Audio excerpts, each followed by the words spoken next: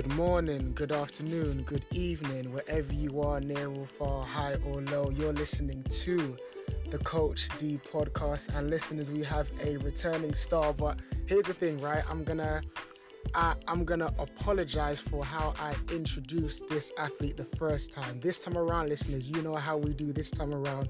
We have to make sure that our athletes, that our guests feel comfortable. So before our guest says anything, let's introduce our guest the right way, listeners. So let me get my David Stern voice on. Just give me a second.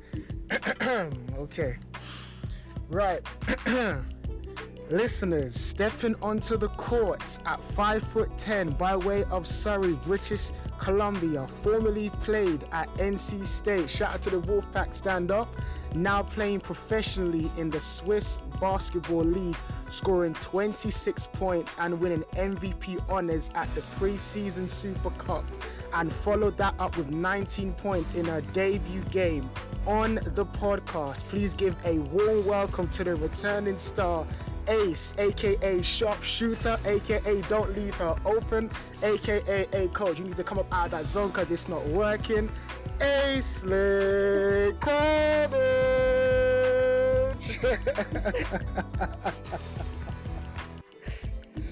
You always have the best intros, I have to admit. Oh my goodness. Ace, how are you doing, man? How's your physical? How's your mental?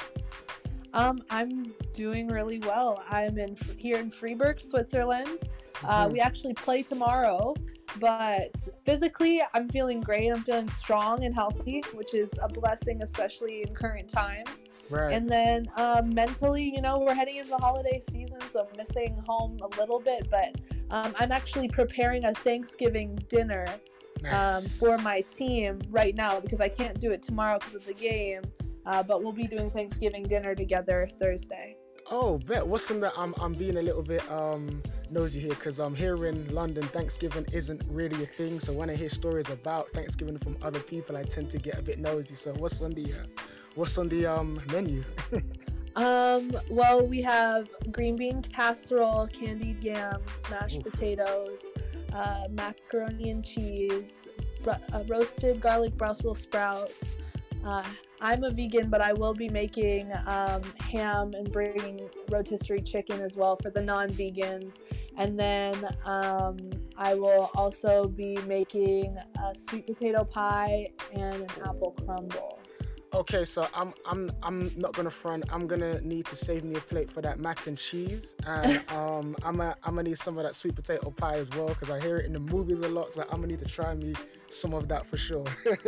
That's sweet potato pie is one of my specialties. So okay, chef. It might be worth the trip over to Switzerland. Oh, bet, bet. Now, first off, Sugar, I'm extremely proud of just what you've been doing on the pro level, and just kind of it was quite fortunate to have you on the pod just before you made that transition. And for the listeners who don't know, just hearing about your story and the how do I even describe it? Like I feel like your journey from the States to Swiss should be in a movie, like a motion picture movie, because some of the stories that you say on your blog had me absolutely cracking up, and we're going to get into that a little bit later on the pod. But for yourself, finding a home away from home, June 15th,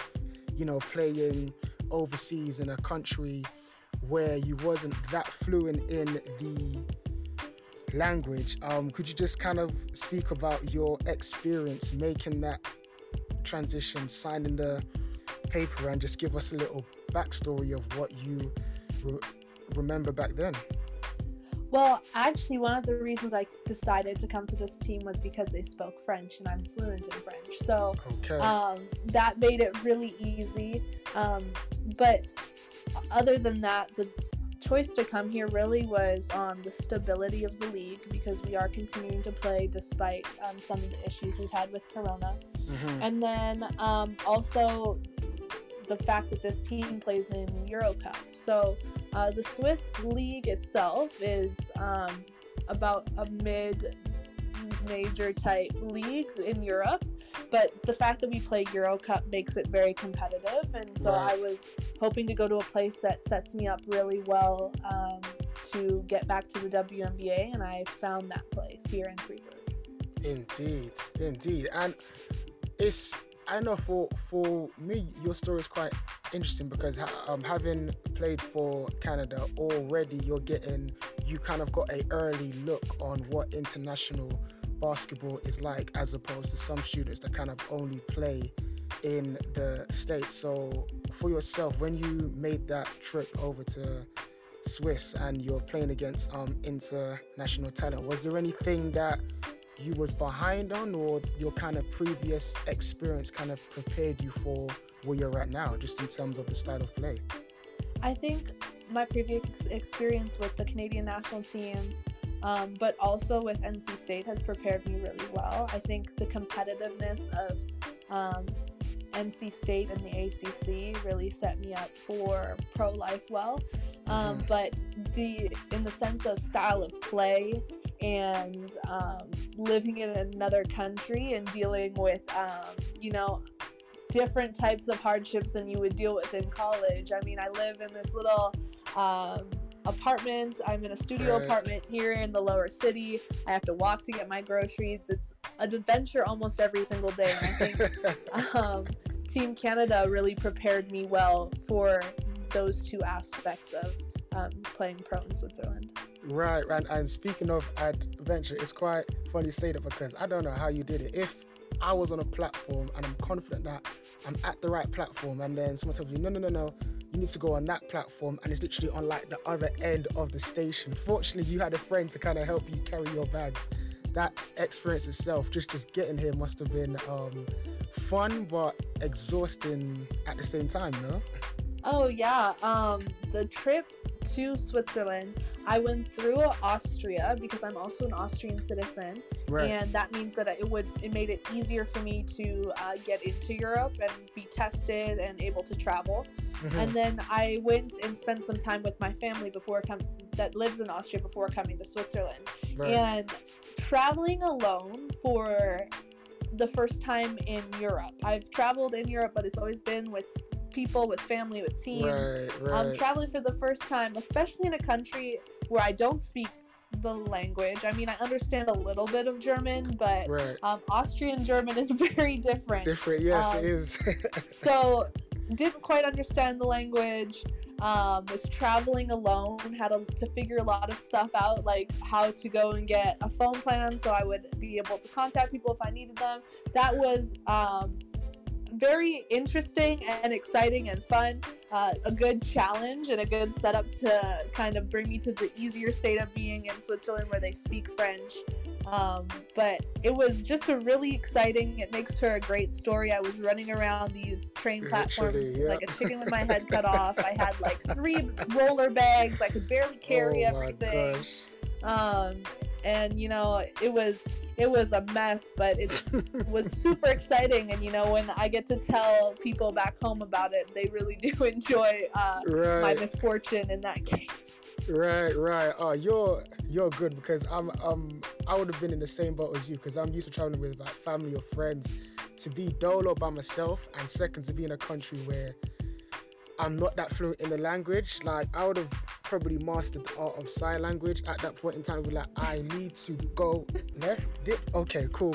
But oh my gosh, some of the stories you was explaining was absolutely amazing. But one thing that I absolutely loved, and I'm not gonna lie, Ace, I was a little bit envious when you said, like, literally, because you like to walk around and kind of get a feel for the city and the people, and when you said that there's literally a basketball court on every block, I was like, that's like a London baller's dream, because we have to travel a fair bit, even though it's gotten a bit better, but we have to travel a fair bit, like a solid maybe 20 or 30 minutes to find a decent court. But for you to find a block on every single court, was you quite surprised by that, or not so much?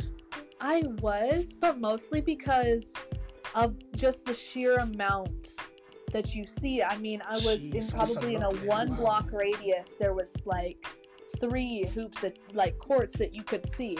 And you know, I was in my taxi heading to my hotel, and because I knew I might be there for a couple of days, I needed to scope out paso spots, and I was trying to see it, and I was so shocked that every single stoplight there was another court, and people were playing the entire time. And it was I agree with you. Sometimes you have to find a good court, you have to travel a ways. But here, every single court was well taken care of, had painted lines down, had some type of mesh up and a backboard. So it was just like super exciting for me to be able to see that, because, you know, I was thinking, wow, maybe I just need to stay here. Hey, I'm thinking this literally as you're describing it, I'm low-key shedding a tear. Like, that's just a dream. Like, to find all good quality basketball courts and they're taken care of. Oh my gosh, that is far and few between to find here. So I don't know, like, what would you, in those moments when you was kind of exploring Vienna and just seeing what it was like, what type of well, first off, a 2-part question. What was the first thing that you was looking for, just in terms of, I don't know, was you checking out the transport, what the food was like? And then 2, you know, when you came to your conclusion, what impression did that place leave on you? Vienna is a amazing city, very urban but still cultural. And like I said in my blog, I really enjoy experiencing the city through the eyes of just walking through the streets. I don't really have a plan when I leave the hotel. I just follow the next coolest thing I see around the corner, and it usually takes me you know, to all of the hot spots eventually. So I think I walked that first day 9 miles. Yes, and I was just around, and I kept going, and it was beautiful. It was exciting. The mashup between like the very urban shopping type community with this beautiful architecture and gardens was just so amazing to see, and especially experience without really knowing where you're going, but having your feet take you somewhere. That was something really exciting. So for me, I really enjoy just feeling as if I'm experiencing the city the way it was meant to be experienced, as not so much a tourist, but as an adventure. And I think that Vienna is someplace that I could probably walk like that every day for a week and continue to find something new, and that's probably the most exciting part of that city. That's so dope, because even as you were saying, I could kind of see myself in you in terms of when I went to Mississauga a couple years ago. It was pretty much the same setup. Like, I would kind of see where the basketball court's at. I literally come out of my aunt's house, turn left, literally within 2 minutes of walking, I see one basketball court. I'm like, okay, bet, let me keep on walking. I see a second basketball court, a third. I'm just like, oh, this is the life, man. Like, seriously, just to wake up, have some breakfast, step on the court, even though it was quite interesting, because as soon as I stepped on the court, bearing in mind, backstory, I didn't bring no basketballs on the flight, so I literally went to Walmart, and they didn't have no Spalding or no NBA ball. So you know that rubber ball that everyone starts with, that the grip isn't that great. If you pump it up too big, it's just gonna bounce all over the place. So I pretty much looked like a scrub from the get-go. So look at me like, hey, yo, man, you play ball?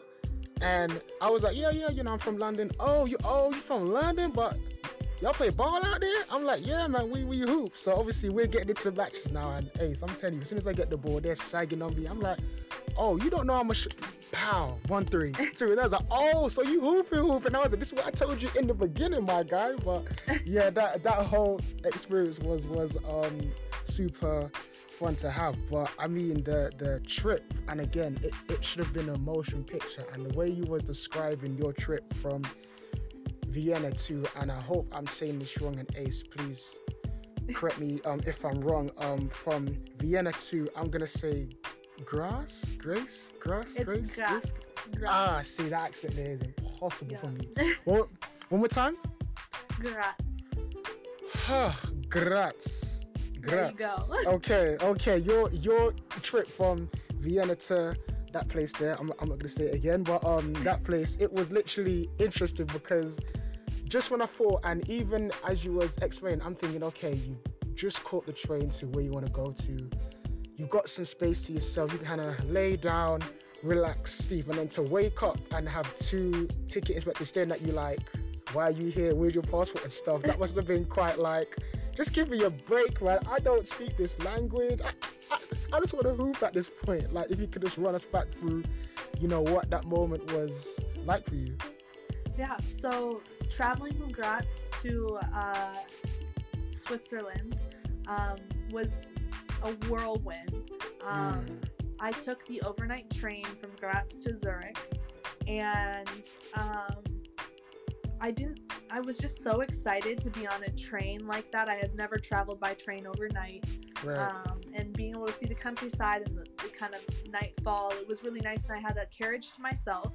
So I didn't sleep for the first like, I would say 8 hours of the 11-hour trip, because I was just so excited. Wow. So I finally fell asleep, and I am a young woman traveling alone, right. And I'm in this carriage, and I wake up to 2 men standing over me, and and I was in complete shock because right. I don't quite remember falling asleep, but all of a sudden they're standing over me and they're speaking to me in German. Oh, and gosh. I am so shocked. Right. They can visibly see that I am shaken, so they like try and speak slower, and then I'm like, hey, English, please. Yeah, please, right. English, and they're like, oh, okay, passport and ticket, and I was like, oh, okay. So I have to get my bearings, remember where I put my passport, and finally I get it to them, and you can see they have so much pity for me because I am just frazzled. Bless. And so they finally do it, and they take the tickets, and they say sorry for waking you, everything, and they leave. And I calm down, and then I fall asleep again. And next thing I know, somebody is standing over me again, telling me it's time to get off the train. Gosh. But the second time, you used to be like, come on, man, seriously? Like, what is going on at this point? Yeah, and I had an alarm, but I must have turned it off. So okay.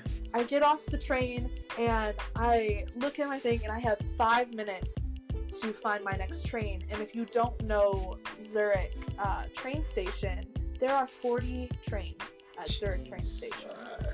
And everything is in German, and I didn't know this, but the place I was going wasn't on the name of the train.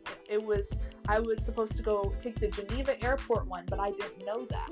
So I'm looking at this board, everything is in German. I can't find my city. I know that should say Freiburg, but in German it's Freiburg. So okay. I'm looking for it, can't find it. I have no service because my service was only in Austria, in European countries, and Switzerland isn't part right. of the European Union. Right. And I am losing my mind, about to cry. I'm on 4 hours of sleep, and nobody can help me. So finally, man. I run over to I find a self-help desk, and there's a gentleman there, and he asks, and I say, I need to get to Freiburg. And he goes, oh, Freiburg, Germany. And I said, no, Freiburg, Switzerland. And he goes, oh, okay, well, that train just left. Oh, of course. Why wouldn't it have left? Of course, jeez. Yeah. And so I'm on the verge of tears. He goes, but let me see your ticket. And so I show my ticket, and he says, this is a general ticket. You can get on the next one. It comes in half an hour. Go to this station. And there. So I'm like, oh, thank goodness. I finally get to a cafe, get some Wi-Fi. I'm able to message the people picking me up here in Switzerland, Freiburg, that I will be about half an hour late. Mm-hmm. And I'm able to tell my parents that I'm okay. And then I finally get on the train, and I can take a deep breath, and I'm in the final leg of my journey to Freiburg. Right. Oh, my. You're better than me. I would have just tapped out at that point. I'm sorry. Especially the part that killed me was where you were saying how I think you was exploring the city, and you went to a restaurant, and when the waitress came up to you, they didn't speak German, they didn't speak English, but they spoke Romanian. At that point, I was like, okay, like just I would have been just putting, okay, can I this one? Yeah, good, not good. Like, oh my gosh, that is absolutely crazy. Yeah, because in Austria, I wasn't aware that there was such a large Romanian population in Austria. So when I sat down at that restaurant, you know, I tried to speak a little German. She didn't understand, so I thought it was just the fact that my German was so awful. Right. And then eventually she was able to explain to me that, no, I only speak Romanian. And I just gave up and said, you know what? I put it into my translator. I said, bring me whatever is your favorite. Okay. And that's what I ate for dinner. Right. So how, because I mean, I'm learning Spanish at the moment, and obviously there's different slangs in different Spanish speaking countries, but like 95% of it, they all speak the same. So what's the actual, I don't know, differences between Austrian German and then the other side of German? Is it like the grammar, or just it's a completely separate language on its own? There are similarities, and usually in Austria, if you speak regular like German, they'll understand you. You might not understand them, but it's kind of in the same way that the UK English is different from American English. Okay. It's just the way you would say UK is very proper in the way that the words they use, and the slangs from Austrian German, Switzerland German, and German are all very different. So it's really funny because I was with my family in Austria, and they were telling me that if they were to come to Switzerland, and they call it Schweizerdeutsch, they wouldn't be able to understand the Schweizerdeutsch because it would be so completely different that they wouldn't be able to communicate. Wow.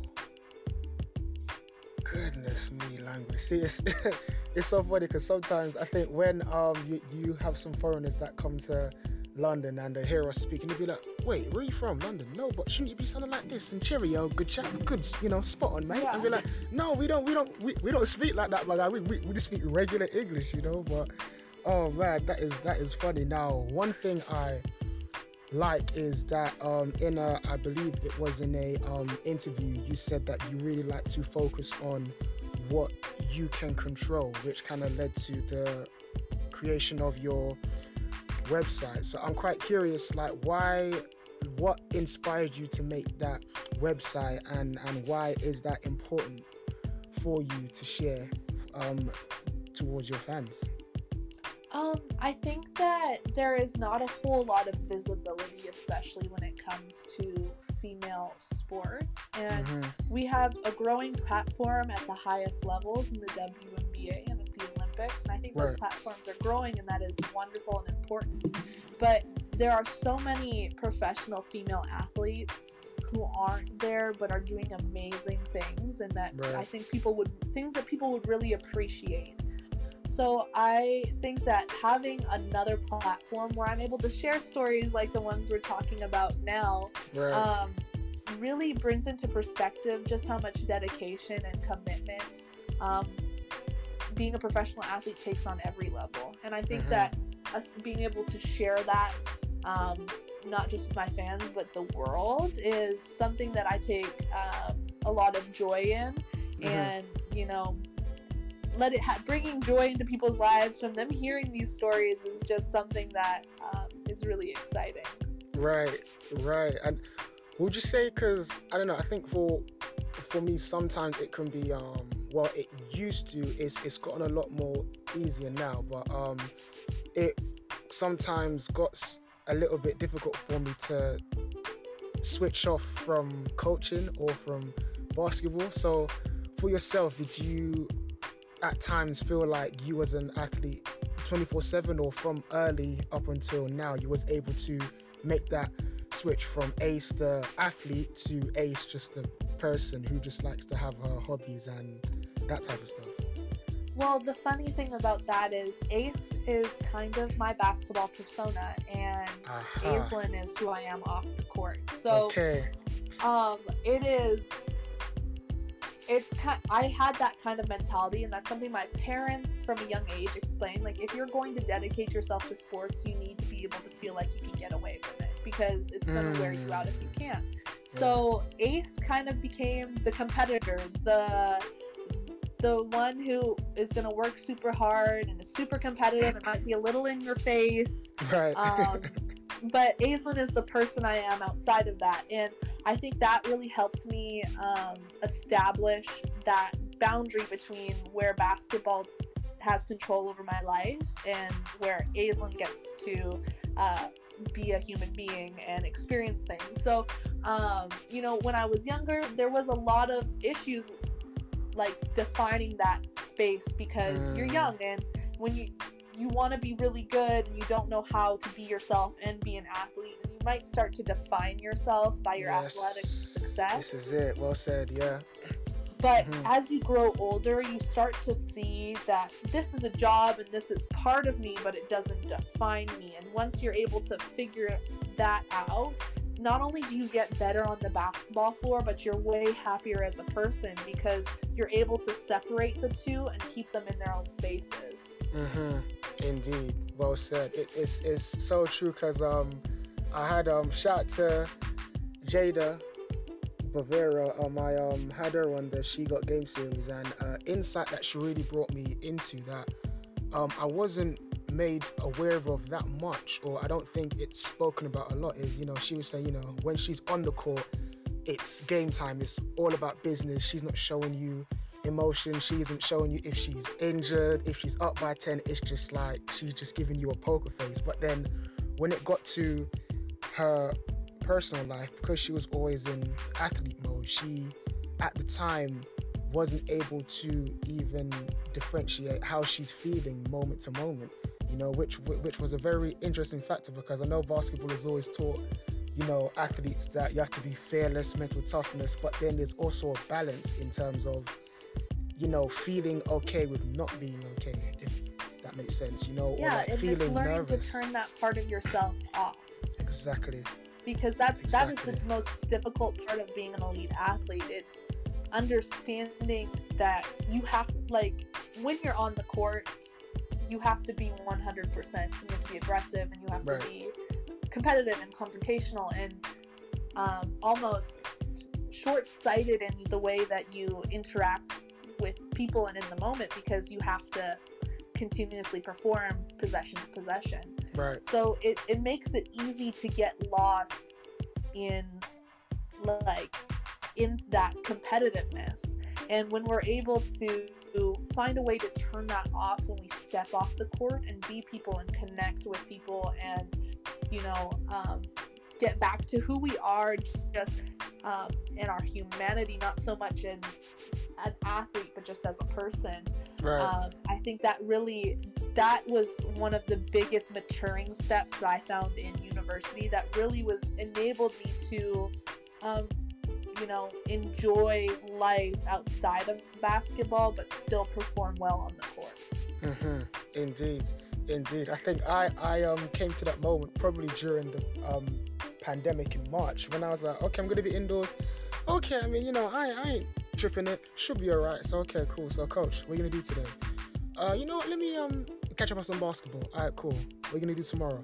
The last dance is out. That's about basketball. Let me check it out. Okay, coach, now what else are you going to do?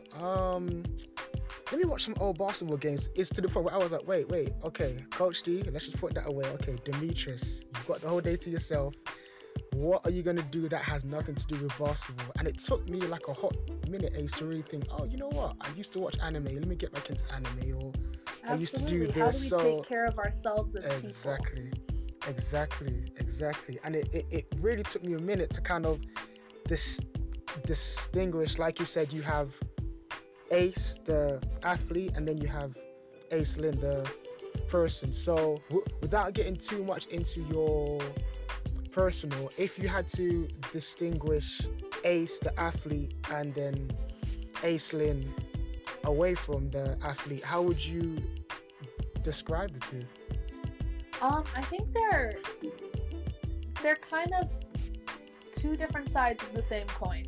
Okay, so understood. I think that Ace, the athlete, is aggressive and, you know, maybe a little bit too much. Ooh, kind of why do you mean that? Kind of in your face, competitive. Everything's a challenge. Everything is a competition. Mm-hmm. Just kind of a more aggressive personality, a little bit more dominant person. And I think even if I did play basketball, Ace would be a part of who I am, but that part of me is expressed and maintained really well within basketball. So I feel like it's almost like an outlet for all of that energy.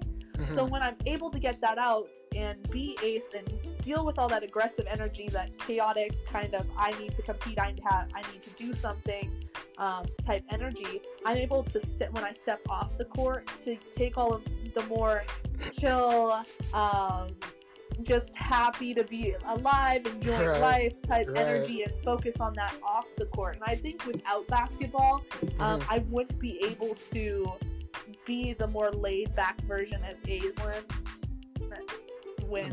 if I didn't have that outlet in basketball. Right. No, understood. And to those who know me, who are listening, they know that when I'm not being a coach, I am a goofball. I'm not going to lie to you, Ace. I am goofy. It is ridiculous. But that's a podcast for another show. But anyways, I think one thing that, if we can just kind of go back to Ace, the athlete. Ace, I was watching a game of yours and it was just like, I don't even know what to say. Like, you would hit threes and the expression on your face is like nothing happened. And like, the shot is so automatic. It's so pure. Like, you know it's going in. When you make deep threes off the dribble, you cut baseline, catch and shoot, read the screens, catch and shoot. Like, when did shooting become second nature to the point where you're not really thinking about elbow, follow through, last two fingers, dipping the ball, setting up my feet? Like, when did it become second nature? And if you can even remember that moment, if it was in training or a game. I think that it happens in training, but I think also mentality, like, you build that muscle memory, that confidence in training, and I think that probably happened in my second year of high school, where you built that confidence in yourself, you've built that repertoire, your body knows where it needs to be, your muscle memory is there, it becomes automatic in your body. But I think the mentality part comes in a game.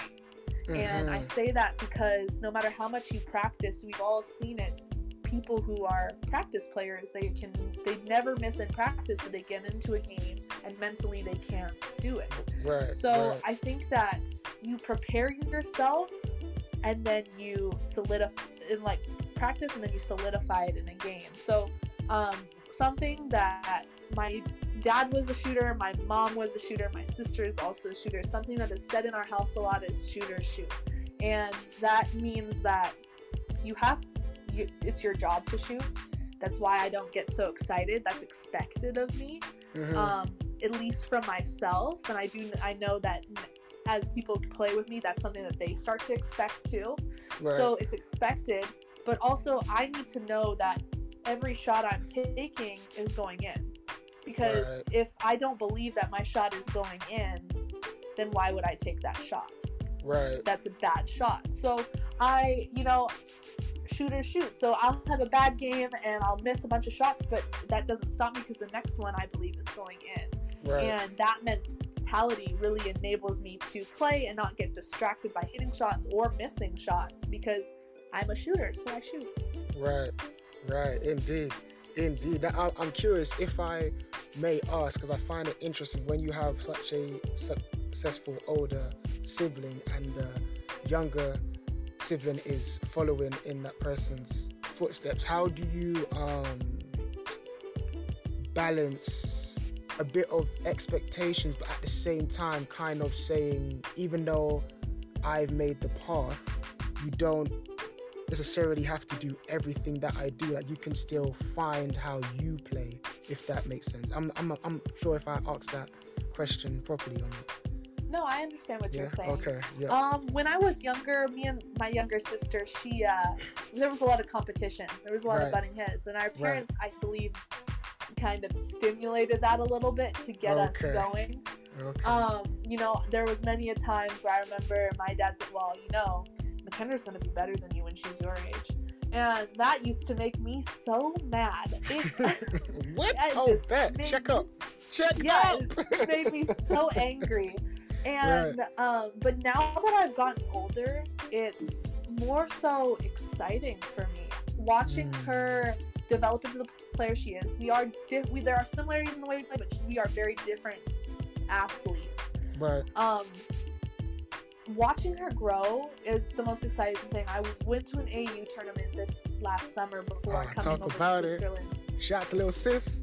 Yeah, before coming over to Switzerland, and she had a series where she made a move, did a step back jumper, hit it, came down, played defense, got a steal, did a full court layup, did it, came back, got a rebound off of defense, came down, and then did an amazing move and finished to the layup and got fouled. And I looked at my mom, and I started crying.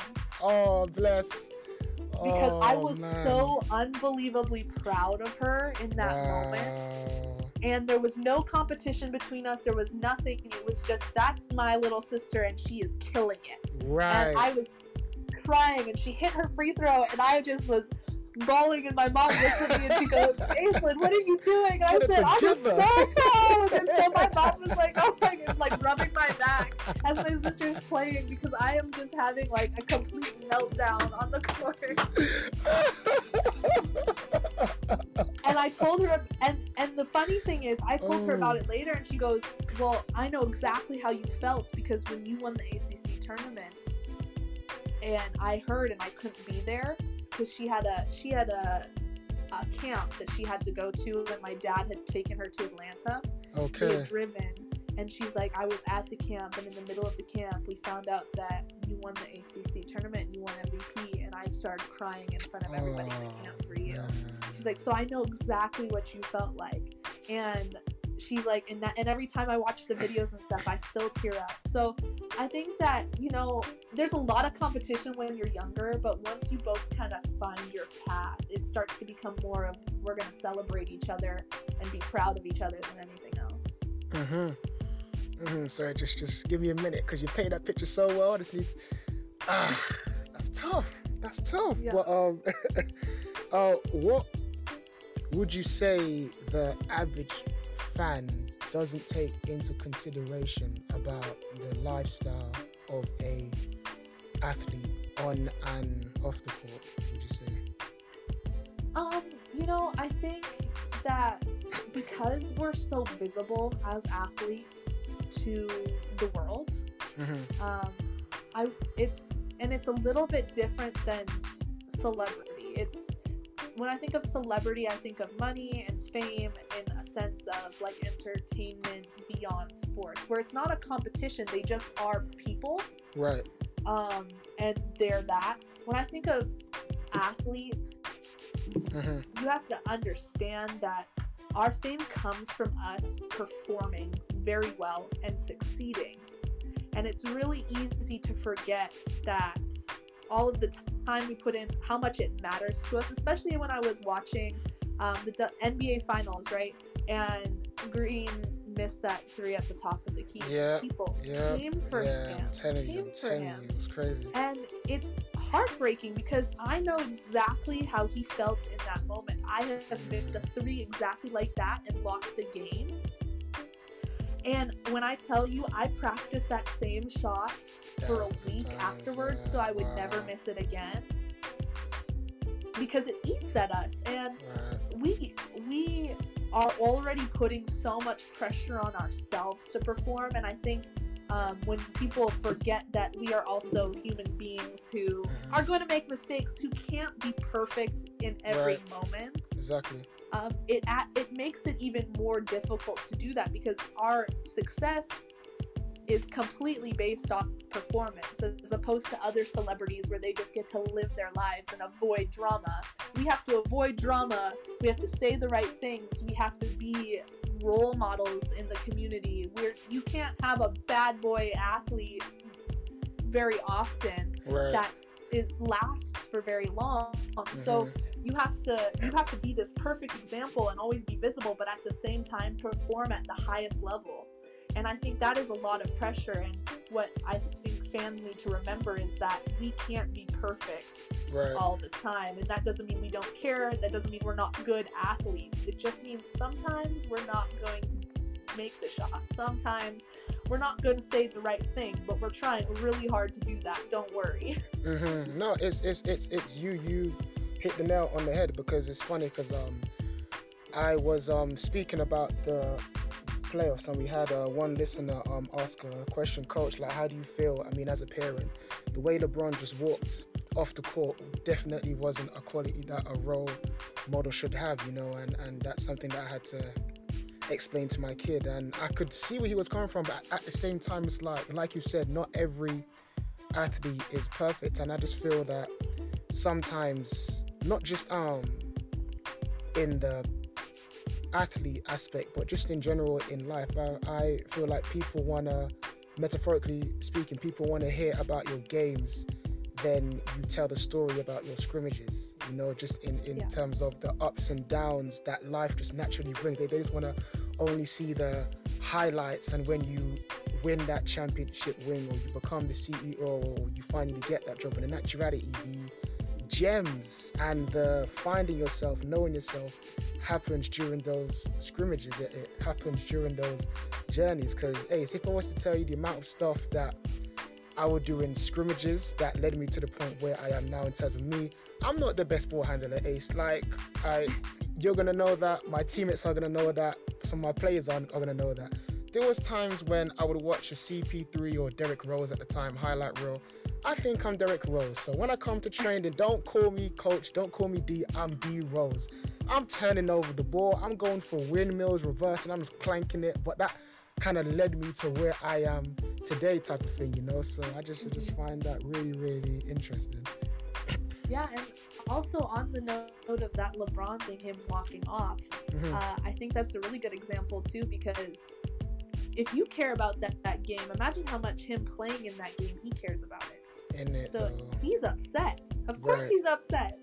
So he doesn't, and it's not a great moment, and maybe if we were all perfect, we'd all do that, but when something matters so much, sometimes we just need to get away for a second. Exactly. And you know, you want him to be a great competitor and humble and do all these things, but at the same time, he is angry. He is so, and he needs that moment to himself.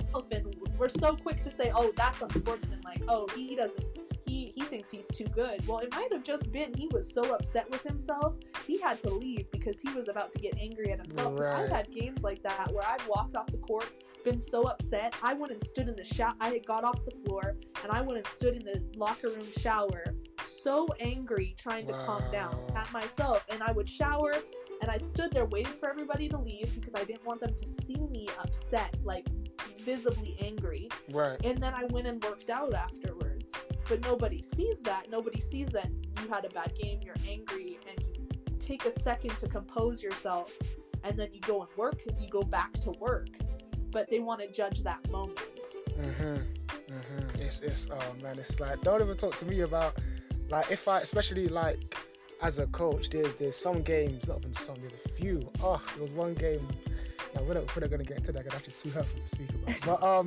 But there's been, you know, trials and tribulations I've had as a coach, and there's been some losses that I've taken to heart, to the point where the journey from the venue to home is like 45 minutes. Throughout that whole ride home, Ace, I'm brewing. I'm like, I should have ran that play, you know, and the mismatch there, the angle of the screen wasn't okay. I'm going to go to the film.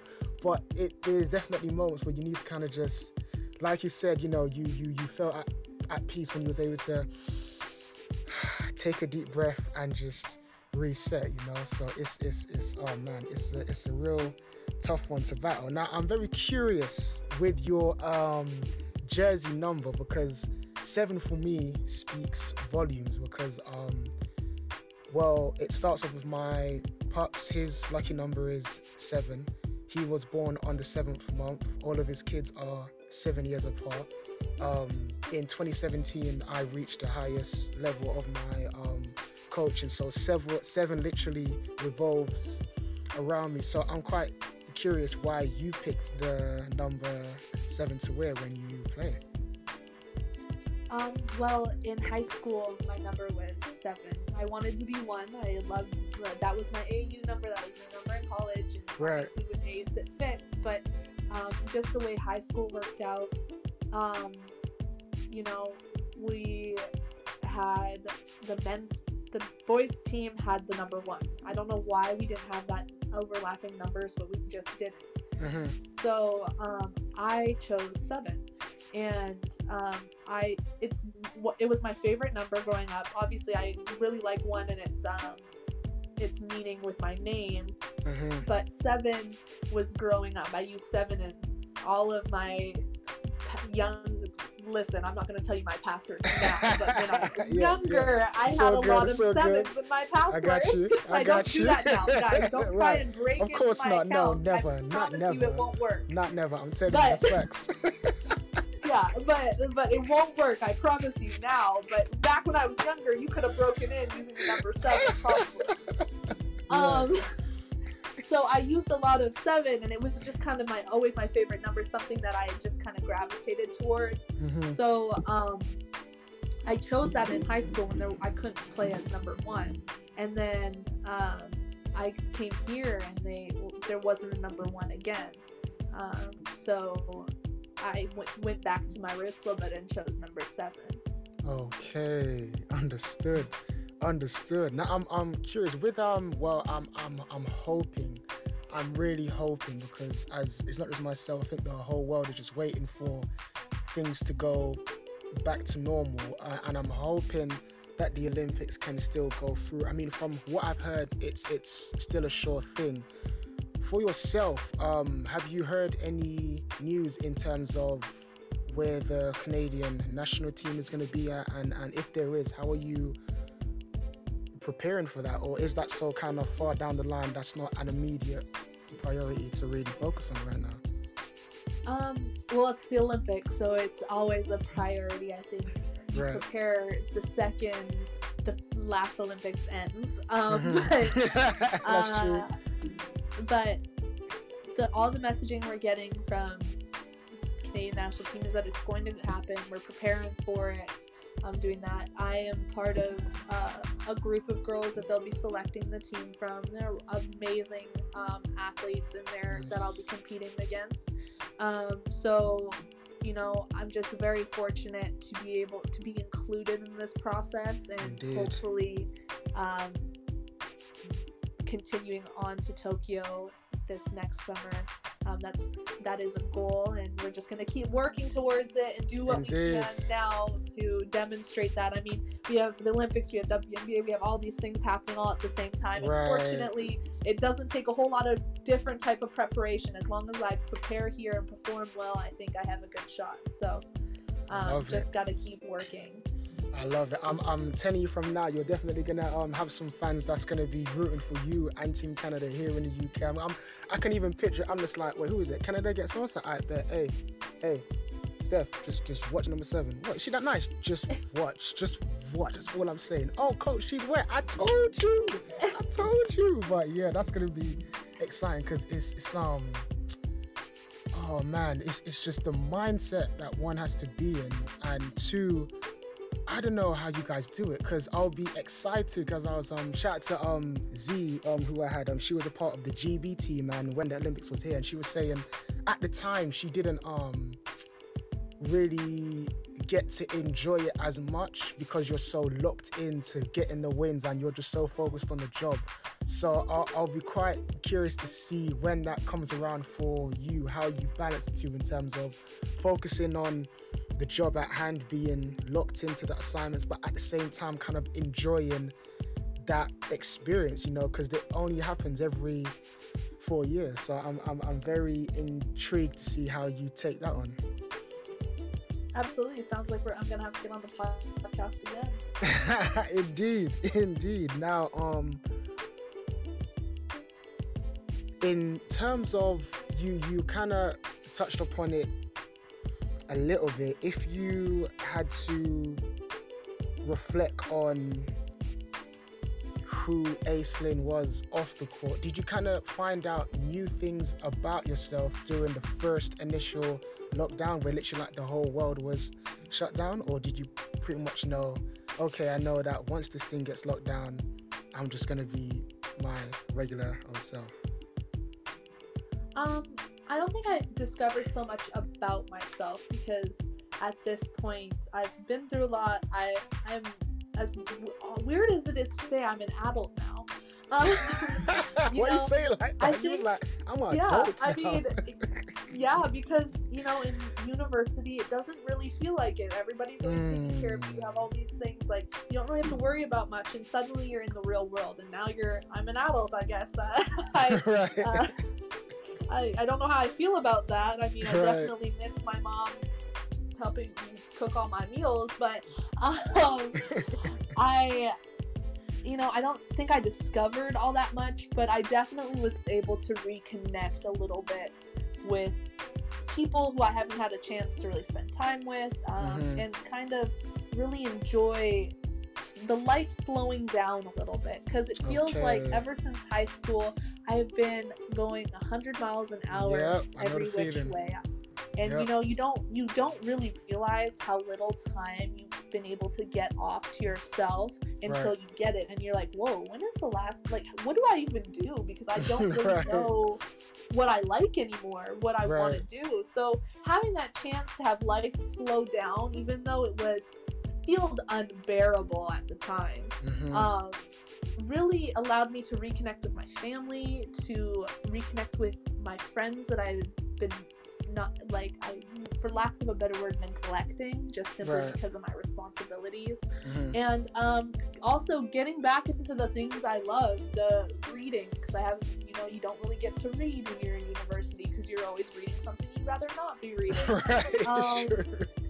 And cooking and art and all of these great things that you neglected because you're so busy hunting success, hunting achievement, which is very important, but I think that sometimes overshadows those things. And I think that was the best part of quarantine. That's the silver lining of it all, is that I got to reconnect with the things that were important to me before and are still important now, just haven't had enough time. Indeed.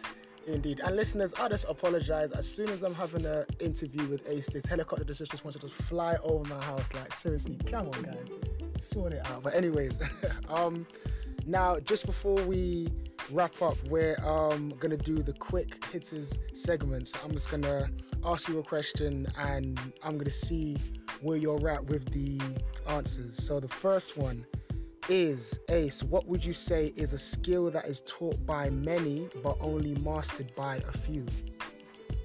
Ooh, taught by many, only mastered by a few.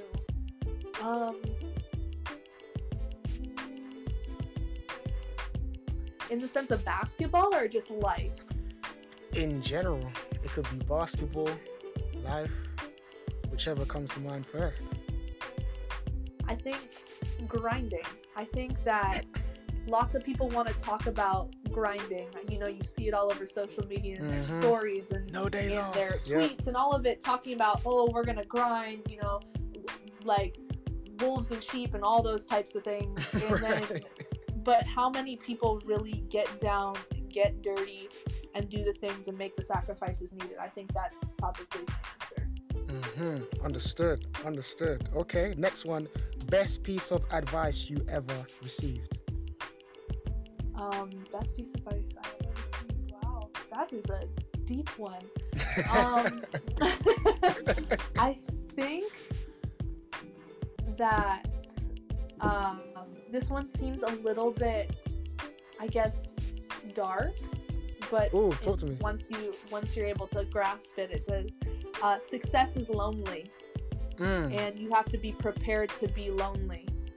And I think that is something very dark, especially when you're hearing it when you're 12. But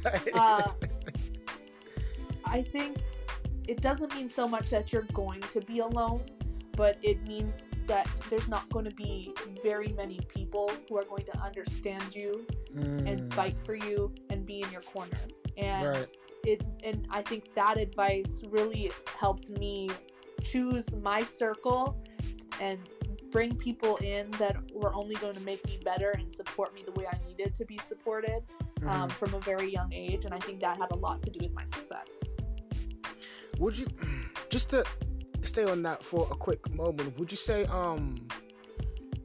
in terms of athletics or for upcoming athletes, they shouldn't necessarily hold on to what success looks or feels like success itself shouldn't be a image in terms of, because if an athlete goes through the stage and if they not experiencing seeing, feeling what they thought of when they was 15, then to them it's not success, would you say?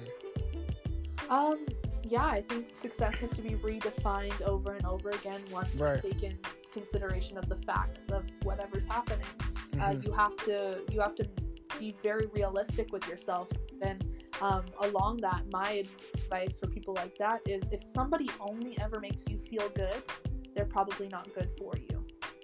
So you need the people to challenge you. You need people to challenge you by maybe saying something that's challenging, calling you out, but also by the fact that they are successful people. You don't want people who are less than you, aren't challenging you, aren't on the same level. You don't want that. You want somebody who is constantly challenging you with their presence sometimes, because that's going to push you to be the best person you can possibly be.